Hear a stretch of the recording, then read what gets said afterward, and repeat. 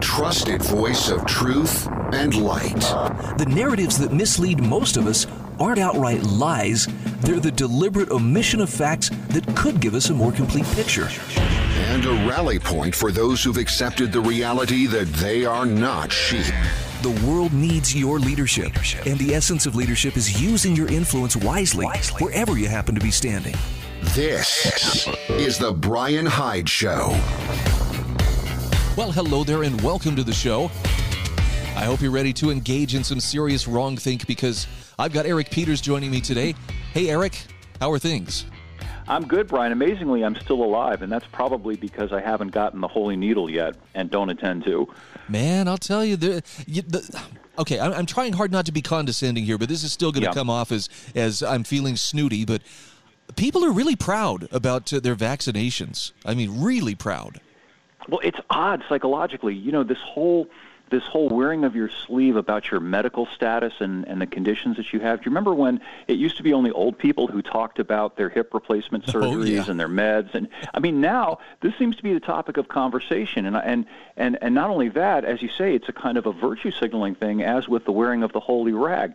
You know, it's if I'm doing my part by allowing myself to be guinea pigged and injected with this substance that it turns out is actually beginning to kill people. You know, and of course we don't hear about the cases of this happening, and more specifically that it's happening to a lot of young and healthy people. I was just reading something this morning about in the military, people under 30 who have had the jab and are getting, I forgot the medical term for the condition, but it's heart inflammation. It's myocarditis, maybe that's the correct term. But at any rate, these were fit, healthy young people.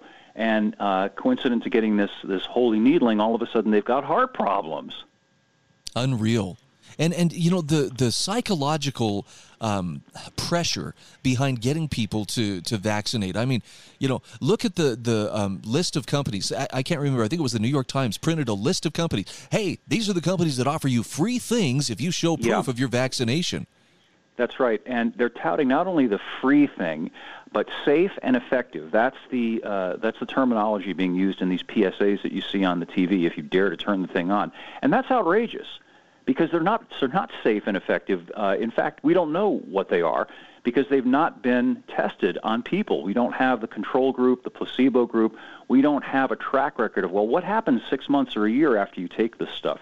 So for them to say safe and effective is really, it's murderously despicable, given the fact that people actually are dying from this supposedly safe and effective vaccine. By the way, the answer I have been giving people when they ask me, have you got the vaccine yet? I tell them I'm part of the control group. Yes, I saw that, and there's a little patch you can get, also T-shirts. I think that's hilarious. I need to get myself one. By the way, there is a phrase that has popped up. I just saw this in an article from offguardian.org from Sinead Murphy. And there, apparently in Europe, there is a new key phrase that has become the mantra to get people to get vaccinated. Nobody is safe until everyone is safe. Right. More shaming. And again, it's outrageous when you stop to reflect that this virus has a 99.8-something% recovery rate for most healthy people. So this idea that 100% of the healthy population must subject themselves to an experimental medical treatment is crazy. It's crazy. It's sick. It's sick in the Dr. Mengele sense. Well, I'm grateful for people like yourself who will resist and publicly, say this is why I'm not going to do it. You had an excellent article called Jab Hands, and the image just jumped out at me of the guy from the Heaven's Gate cult explaining, the initiation process, and it's like you're being invited, become a part of our cult. Yes, and being invited and being shamed if you're not. If you watch, I embedded a little video of the leader of the Heaven's Gate cult, which millennials probably won't remember because they're too young for it, but it's still worth going back and studying that, and also the Jim Jones cult of the 70s, because the psychology behind it is similar. It's all apocalyptic. It's all driven by fear and this injunction that you must do what the leader of the cult says. In this case, the leader of the cult, of course, is Pope Fauci the 17th, as I like to call him. And I use that terminology because he's a religious figure at this point. He's proselytizing to people. He's not a scientist. He's not purveying facts and evidence. He is trying to tell people they have to obey the faith as he promulgates it, unquestioningly. And if they don't, somehow they're bad people. Yeah, well, I think everybody has to make that decision for themselves. I'm not going to, condemn the people who choose to do it, but I'm really getting tired of the coercion, and I know a lot of others are as well. Well, I'm tired of it, and I'm also angry about it. Now, this is anecdotal, but my sister has a high school friend whose mom got the holy needling, and within 48 hours she had a stroke from a blood clot, apparently. And I'm getting emails from readers from all over the country who are relating similar stories. This is happening. It's real. The fact is that it's bad enough that they had to, as they use the word, pause the J&J vaccine. And if they're doing that, that the numbers are probably much more serious than are being publicly acknowledged. It's an atrocity. It's outrageous.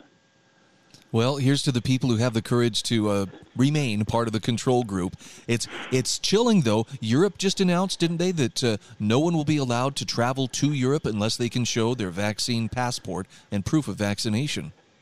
Yeah, that's been the agenda from the get-go. It is why, for the past year, I've been so adamant about resisting the face diapering regime. You and I have talked about it many times. I put forward the argument that if you get people to put on this face diaper en masse, you have set the predicate for forcing people to get jabbed en masse. And that's the end game. It's always been the end game. And if you dig deep into the literature behind all of this, the people who are pushing all of this, they were talking about it a year ago. So it's not a surprise. This is all deliberate. It's part of an organized, systematic effort. And you have to ask, well, what are they up to? Why is it that they want to have the healthy population subject themselves to an experimental medical procedure? What could be the purpose behind that?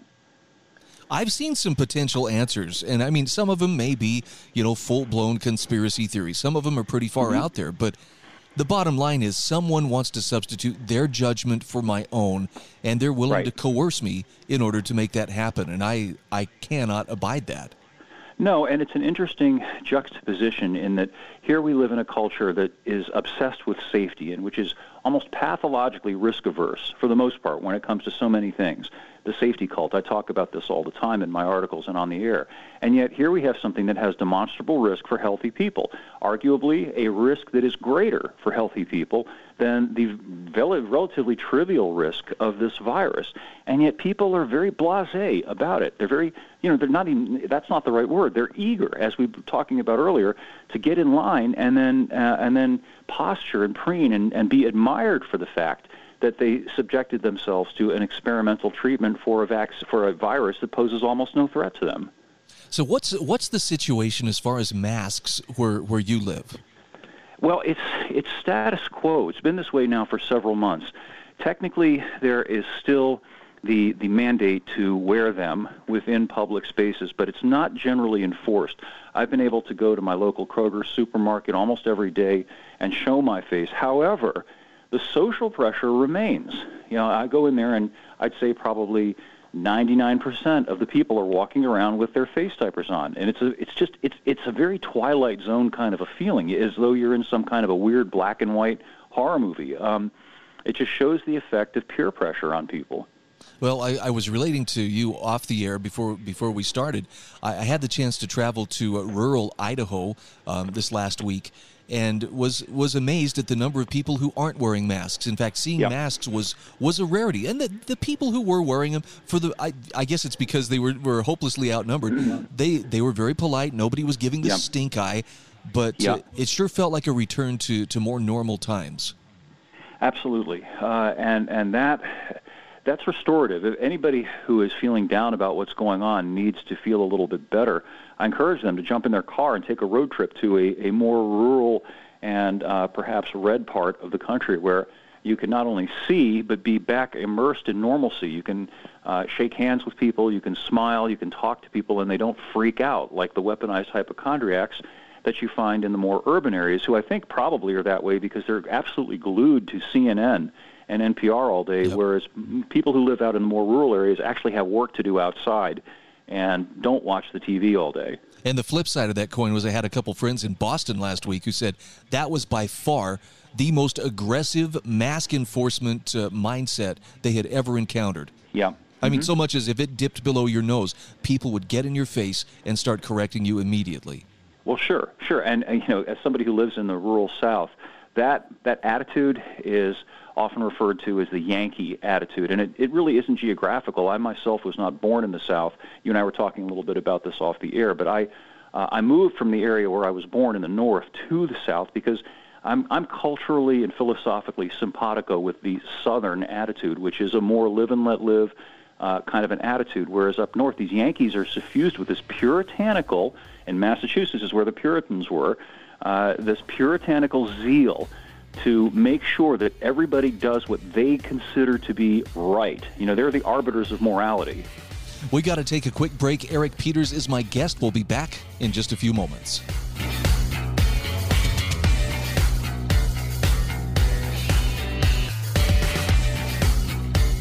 This is the Bryan Hyde Show.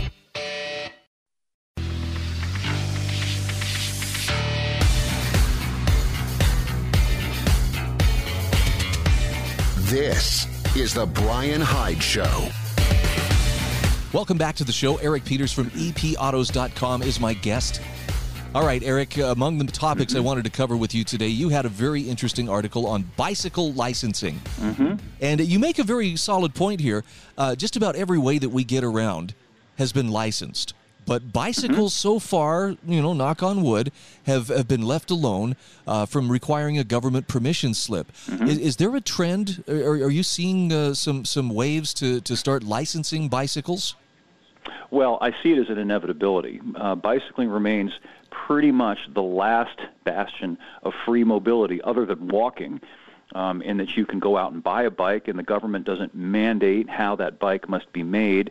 You don't have to put a license plate on your bicycle. You don't have to have a bicycle license to ride the bicycle, and you don't have to carry insurance on the bicycle. But if you think about it as a logical matter, and based on the precedents that have been set with regard to cars and motorcycles, it's only a matter of time before some Karen or some politician who's looking for a tub to thump says, well, we can't have people riding bicycles without licenses and proving they can safely ride, and they've got to have tags on them so that we can identify them when they run a stoplight, and we can't have them without insurance because somebody could get hurt. All the same stuff that has been applied to cars. Logically, it applies just the same to bicycles. So I foresee a time when that sort of thing is going to happen, unfortunately. Well, you point out in the article, people who seek control always need a little bit more. They got to get that fix until they have total control.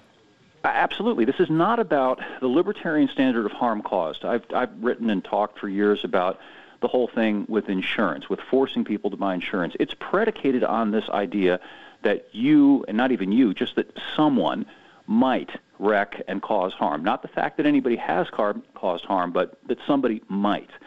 So if you're going to take that as the basis for your argument, I can run over somebody on a bicycle. I could run into a car on a bicycle and cause damage. Why should the bicyclist be able to, as they put it, get away with that? No, it's Well, yeah. just another thing that's about to be converted, from a right into a privilege. Yeah, also, I think, too, that so many people are getting tired of the hassle and the expense of dealing with cars, particularly younger people. They're turning to bicycles because, it allows them to get around in a way that's inexpensive and still fun because it's not micromanaged. So I think that the more the numbers of people who do ride increase, the more likely it is that at some point some Karen or politician is going to come out with the pitch, the proposal. And that's why it's important to argue against all of this stuff on a foundational principled basis and say, look, people have a right to get around without being presumed guilty of things. They have a right to not have to pay it forward, so to speak, by buying insurance when they haven't hurt anybody. Now, look, if somebody does run into you, somebody causes a problem, by all means, that person should be held responsible for what they do. But please stop holding people responsible for harms they haven't caused. Amen. No, I'm with you on that. Hey, speaking of harms that haven't been caused yet, you also had a great article about radar detectors. And I know for some people, there's, oh, great, you guys are irresponsible leadfoots who want to talk about how fun it is to speed. But there's a very practical consideration you point out here. Why does it make sense for a person to have a radar detector? Well, it's a countermeasure against, again, unjust and tyrannical laws. Everybody except the most zealous and fervent Karen speeds a little bit, meaning, and that's a pejorative that's meant to shame us. All it means is that you're driving your vehicles faster, even if only by 1 mile an hour, than whatever the number is that's arbitrarily posted on the sign. And almost all of us know that almost all speed limits are underposted, and that is why almost everybody drives a bit faster than the posted speed limit. But that makes us vulnerable to an extortion note, the thing they call a ticket.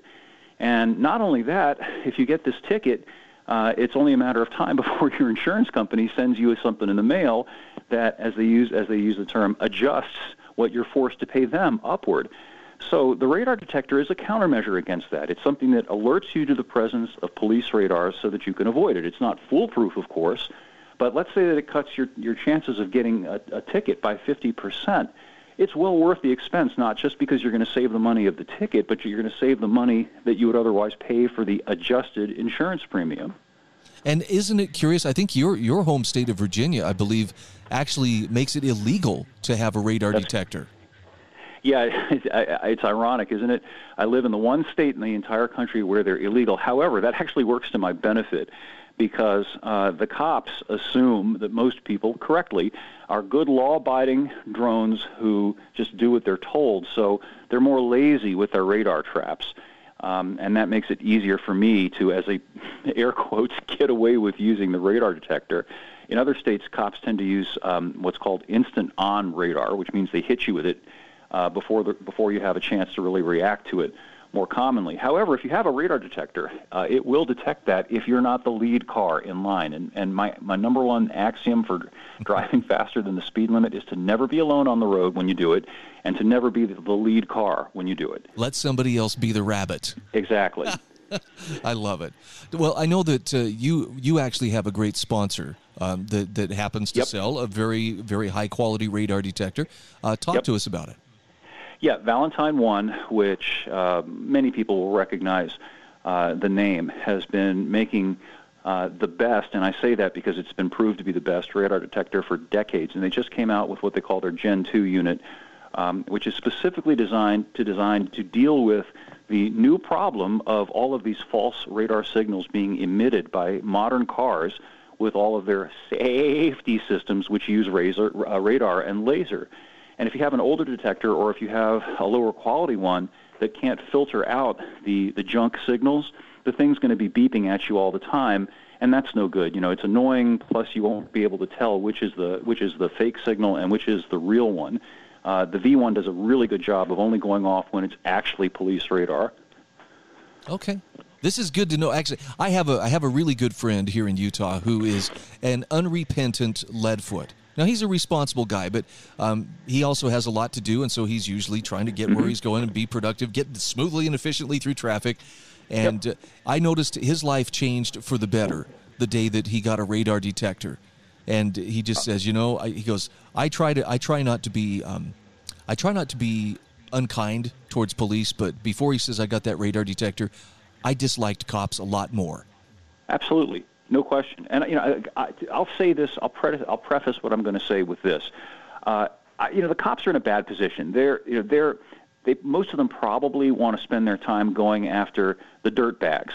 People who are causing damage to property, people who are attacking other people. Criminals. They don't want to sit there by the side of the road giving you a ticket for going 8 miles an hour over an arbitrary speed limit. So they're kind of in a bad position there. But nonetheless, we're still vulnerable to this. And with that detector, driving becomes enjoyable. Again, the stress factor goes down, and it's not just enjoyable, it's safer, because instead of being paranoid about police and worrying about having to jam on your brakes, you can drive more smoothly, and smoothly is always safer. Absolutely. Well, we're down to the last minute here. Any thoughts on any automotive news that we should be keeping an eye on? Yeah, you might have been following the latest gushy, effusive coverage of Tesla and its supposed earnings. And I just published about an hour ago an article that dissects that a little bit and points out what almost nobody else is pointing out, which is that the majority of what Tesla earns, and I put that in finger quotes again, is from these obnoxious carbon credits and zero emissions credits that it scammily forces other people to pay in order to prop up its business, which does not make any money selling cars. It makes money rent-seeking using the government and all of this crony capitalist climate change zero emissions stuff. Yeah, it's, by the way, that friend who got the radar detector that I was talking about just bought a Tesla Model 3. So yeah, he's kind of a fan of what Elon's doing. But I did see your article go up. I will have a link to your website in the show notes at thebryanhydeshow.com. Eric Peters, great to talk with you as always. Keep the faith, my friend. I will. You too, Bryan. Thank you.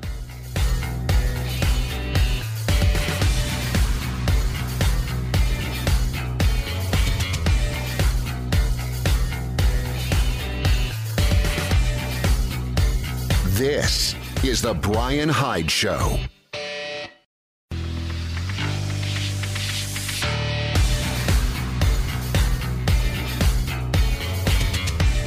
This is the Bryan Hyde Show. Okay, welcome back to the show. So, as far as priorities in life, I've looked around recently and realized, you know what? Pop culture is pretty far down the list of things that I care about. If I could illustrate this, deep in the backwoods of Arkansas, there is a very, very deep cave. In this cave is a stream, a river, if you will, and there's a species of blind fish that can be found. They are deep underground. They have never seen daylight. They are absolutely, utterly blind. And somehow those fish care more about who won the Academy Awards this week than I do. There, that should put it into perspective. No, having said that, I don't care much about pop culture, but I was very interested in seeing how since Hollywood became woke, and by that I mean since Hollywood really started to just saturate everything it produces in the latest social justice jargon or just sometimes flat out Marxist talking points. It's been very interesting to see how their audience has slowly started to, slip away. It's not like they've run at a dead run for the doors, but you look around and the ratings for the Oscars earlier this week on Sunday, you could have fit that audience probably in a large phone booth. That's how bad it is. I want to share with you an article here from Bobby Burak. This is from Outkick.com. Oscar ratings tank massively. And he has a moment to gloat here. He says, just as we predicted, the 93rd Academy Awards tanked to unimaginable lows. Now, here are some numbers to back that up and just put this into perspective. The 2021 Oscars fell more than 50% year over year in overnight ratings. So here are what the last 3 years were. These are the ratings percentages. This year, 8.9. Let's see. Let me see if I got this. 8.9 of 19. 2020 it was 18.1 of 33. 2019 21.6 of 36.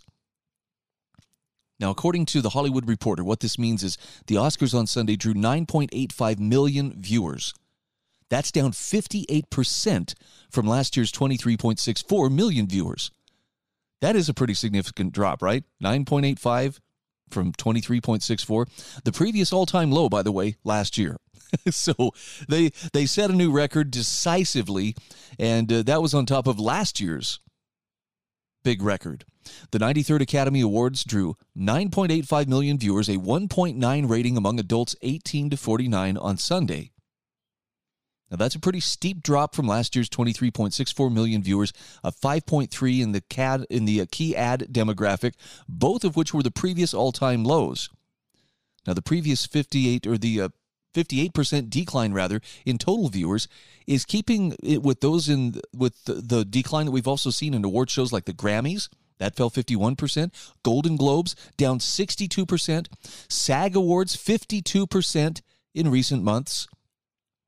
And in the 18 to 49 demo, Oscars were down by 64%, also in line with other shows. Award shows, I should say.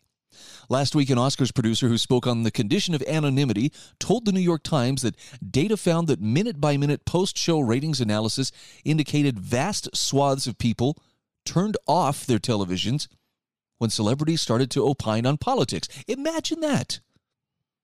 Here we were thinking they were there to entertain us, but no, they were there to convey the latest woke talking points, and people were getting turned off like it was a cold shower. Now, of course, this year was no different. The article says, with Hollywood elites injecting progressive politics into as many lines as possible. Regina King, who directed this year's Oscar-nominated film One Night in Miami, used her stage time to tell the world, or at least those few who were watching, that if Derek Chauvin hadn't been convicted on all 3 counts, she would have traded in her heels for marching boots. How's that? Wow. The point is, as Bobby Burke points out, that award shows are already hemorrhaging viewers. Between cord-cutting and industry-nominating films that no normal human would spend a dime to watch, ratings for the Oscars crashed 44% between 2014 and 2020. Hollywood isn't exactly a brand that can afford to tell half the country that it's racist. Yet it does so anyway. A ratings collapse, he says, expected but still staggering to see in print. Yeah, I would have to agree. Look, I want you to know, I don't spend time hating on Hollywood. I don't spend time, oh man, just sitting there and grumbling to myself how awful they must be. In fact, I try to limit as much as I can whatever Hollywood is putting out.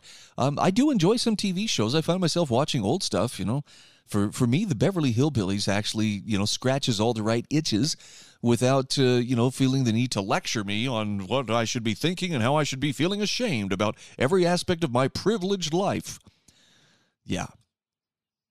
But like a lot of people, I'm sick of being lectured to. I don't have time for it, and so I give it a very low priority. Now, this doesn't mean I'm looking down on anybody who enjoys, the entertainment industry.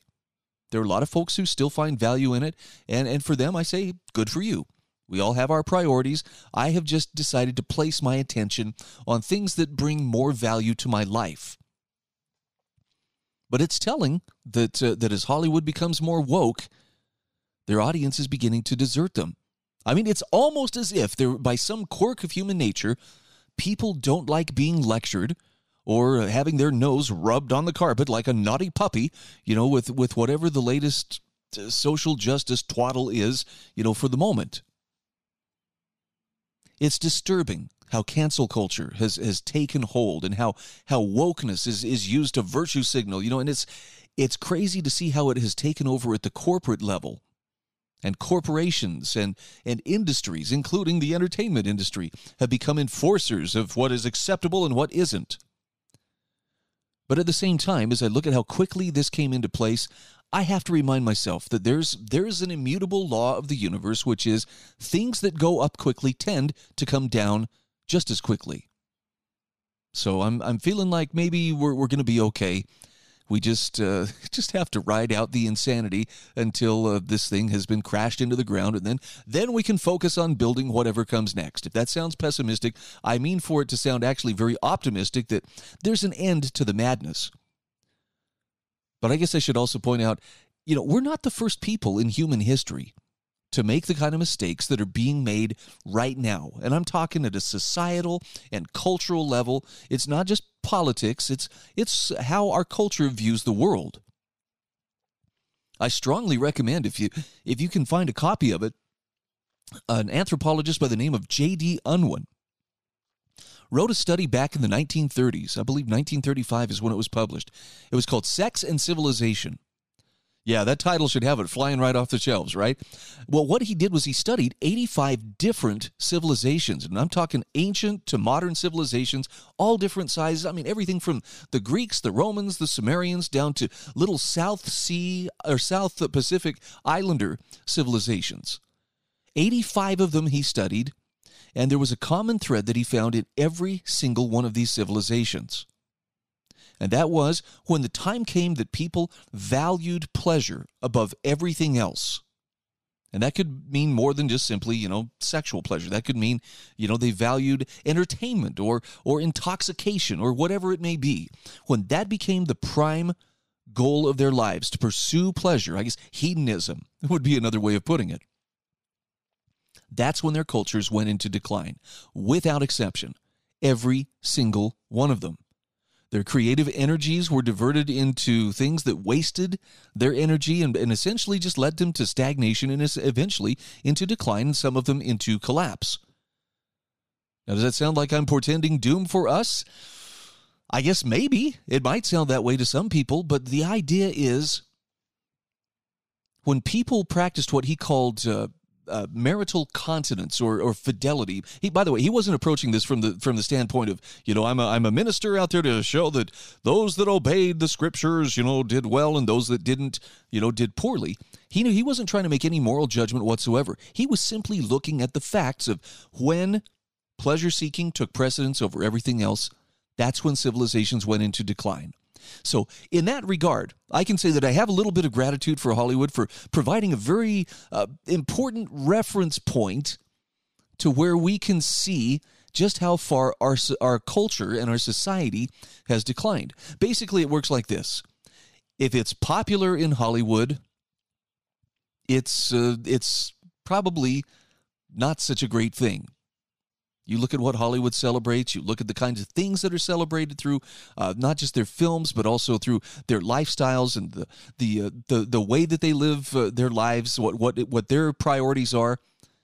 And it's pretty clear that, there's a lot of what religious folks would call wickedness going on there.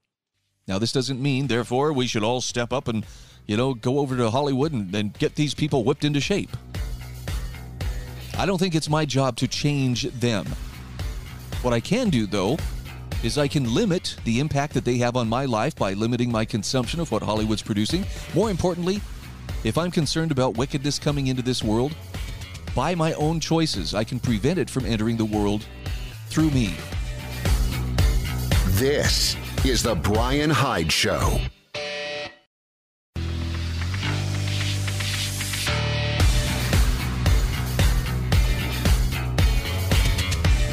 This is the Bryan Hyde Show. Hey, welcome back to the show. Just a quick shout out to our sponsors, including HSLammo.com. Also, Pure Light. That's pure-light.com. The most innovative light bulbs you have ever seen in your life. And MonticelloCollege.org. Now, I have a link to every one of these sponsors in the show notes, which you can find at thebryanhydeshow.com. So I hear a lot of talk these days about what are we going to do about the police problem. In fact, there are some people, believe it or not, who are willing to go out there and riot night after night after night to make their point. Perhaps you've heard of this. Okay, just putting some perspective on this. What do people do when it comes to addressing police problems? And here's the thing. I'm looking at the news, and what I see is every time there is a police-involved shooting, it's becoming a flashpoint for new protests across the country. Almost as if there are people just waiting for the next one so that they have an excuse to either protest or, in some cases, to riot. Now, the mantra, well, defund the police, that's what some people see as the solution. And if I can be fair in this, there are problems with over-policing. There are problems with the way that that policing is being used by the state to serve the interests of the state rather than the interests of the public, from which the state gets its legitimate powers. So if it's, I know this is going to seem to some people, Bryan, you have one foot in two different canoes and they're headed in different directions. Yeah, it feels that way sometimes. But without embracing, the Marxist approach of Black Lives Matter, I think we can safely admit, yes, there are some serious problems with policing. At the same time, I don't think that expropriating people's property and burning property and destroying property, beating people and demanding, reparations is the answer either. So what's the most likely solution? Well, let's turn to Ron Paul, who says the solution is to embrace liberty. He says many Americans saw former policeman Derek Chauvin's conviction on all counts last week as affirming the principle that no one is above the law. Many others were concerned that the jury was scared that anything less than a full conviction would result in riots and even violence against themselves and their families. He asks, was the jury's verdict influenced by politicians and media figures who were calling for the jury to deliver the, quote, right verdict? Attempts to intimidate juries are just as offensive to the rule of law as suggestions that George Floyd's criminal record somehow meant his rights were not important. Ron Paul says the video of then-policeman Chauvin restraining Floyd led people across the political and ideological spectrums to consider police reform. Now, he says, sadly, there have also been riots across the country, orchestrated by left-wing activists and organizations seeking to exploit concern about police misconduct to advance their agendas. He says it's ironic to see self-described Marxists, progressives, and other leftists protesting violence by government agents. After all, their ideology rests on the use of force to compel people to obey politicians and bureaucrats. But he says it's also ironic to see those who claim to want to protect and improve black lives support big government. Ron Paul says black people, along with other Americans, have had their family structure weakened by welfare policies encouraging single parenthood. This results in children being raised without fathers as a regular presence in their lives, increasing the likelihood the children will grow up to become adults with emotional and other problems. Those at the bottom of the economic ladder are restrained in improving their situation because of minimum wage laws, occupational licensing regulations, and other government interference in the marketplace. He says they're also victims of the Federal Reserve's inflation tax. Now, many progressives who claim to believe that Black Lives Matter don't care that there's a relatively high abortion rate of black babies. These so-called pro-choice progressives are the heirs of the racists who founded the movement to legalize and normalize abortion. The drug war, he says, is a major reason police have increasingly looked and acted like an occupying army. Police militarization threatens everyone's liberty. Black people have been subjected to drug war arrests and imprisonment at relatively high rates. Those interested in protecting and enhancing black people's and all people's lives should embrace liberty. He says libertarians reject the use of force to achieve political, economic, or social goals. Therefore, in a libertarian society, police would only enforce laws prohibiting the initiation of force against persons or property. A libertarian society would leave the provision of aid to the needy to local communities, private charities, and religious organizations. Unlike the federal welfare state, private charities can provide effective and compassionate aid without damaging family structure or making dependency a way of life. In a libertarian society, individuals could pursue economic opportunity free of the burdens of government regulations and taxes, as well as free of the Federal Reserve's fiat currency. So in summary, free markets, individual liberty, limited government, sound money, and peace are all keys to achieving prosperity and social cohesion. Those sincerely concerned about improving all human lives should turn away from the teaching of Karl Marx and John Maynard Keynes, who advocated expansive government power, and instead embrace the ideas of pro-liberty writers like Ludwig von Mises and Murray Rothbard. Now, I agree with him 100% on this, but I'm also going to admit getting people to pick up and read anything written by von Mises or by Rothbard, it's tough. Who has time, right? Nobody really has time to sit down and read, but those were two of the greater defenders and people who could expound on what it means to live in a culture of liberty. Good stuff. One final thing here, and that is we're going to add a word to your vocabulary. It might already be there, but expropriation is the word. I've heard the word. I kind of understand what it means. You know, I've always heard it, and, well, I didn't really steal it. I just expropriated it. Wink, wink. So it's kind of an official way of taking property from others. And Charles Hugh Smith has this eye-opening explanation of how what's yours is now mine in America's era of accelerating expropriation of our private property. He also has some suggestions about what we can do about it. Just want to touch on this briefly. Expropriation is dispossessing the populace of property and property rights via the legal and financial overreach of monetary and political authorities. So all expropriations are pernicious, he says, but the most destructive is the expropriation of labor's value, while the excessive gains of unproductive speculation accrue to the elite that owns most of the nation's wealth. And he says, in a nation in which the leadership has finally honed the art and artifice of legalized looting and financial legerdemain, it's not surprising that the expropriation of labor's value takes many forms. And these are just a couple of them. Proliferating junk fees for permits, licenses, renewals, applications, late fees, penalties, fines for violating obscure regulations. Never mind if you're losing money. By definition, as a business owner, you're rich and you deserve petty expropriations. If you're Amazon, however, well, then we'll shower you with subsidies and tax breaks. Secondly, there's sky-high liability insurance, disability insurance, workers' compensation insurance, because all the fraud and friction in these systems add expense, and you're the one who'll pay for it all. Add to that sky-high rent, taxes on wages. In fact, consider the self-employed in a high-tax state. A 15.3% federal employment tax on wages up to $142,000. Then add federal tax rates that quickly reach 32% and up, and state taxes that hit 10% and higher in high-tax states. Oh, and don't forget the extra 3.9% Medicare tax above $125,000. And when we add it all up, the total tax rate will exceed 61%. He says, you want to quibble? Okay, how about make it 55%? How much difference does that make? None. Inflation is another form of stealth expropriation, and like all expropriation, we're told it's for our own good, just like any other beating delivered by authorities.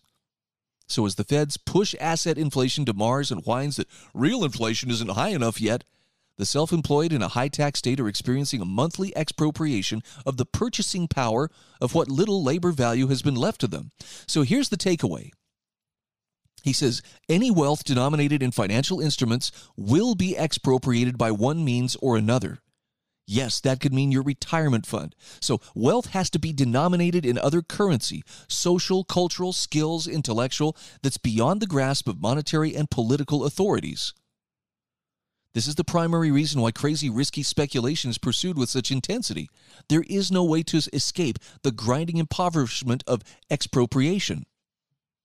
The takeaway here is earn as little money as possible and invest your surplus labor in assets that cannot be expropriated from you.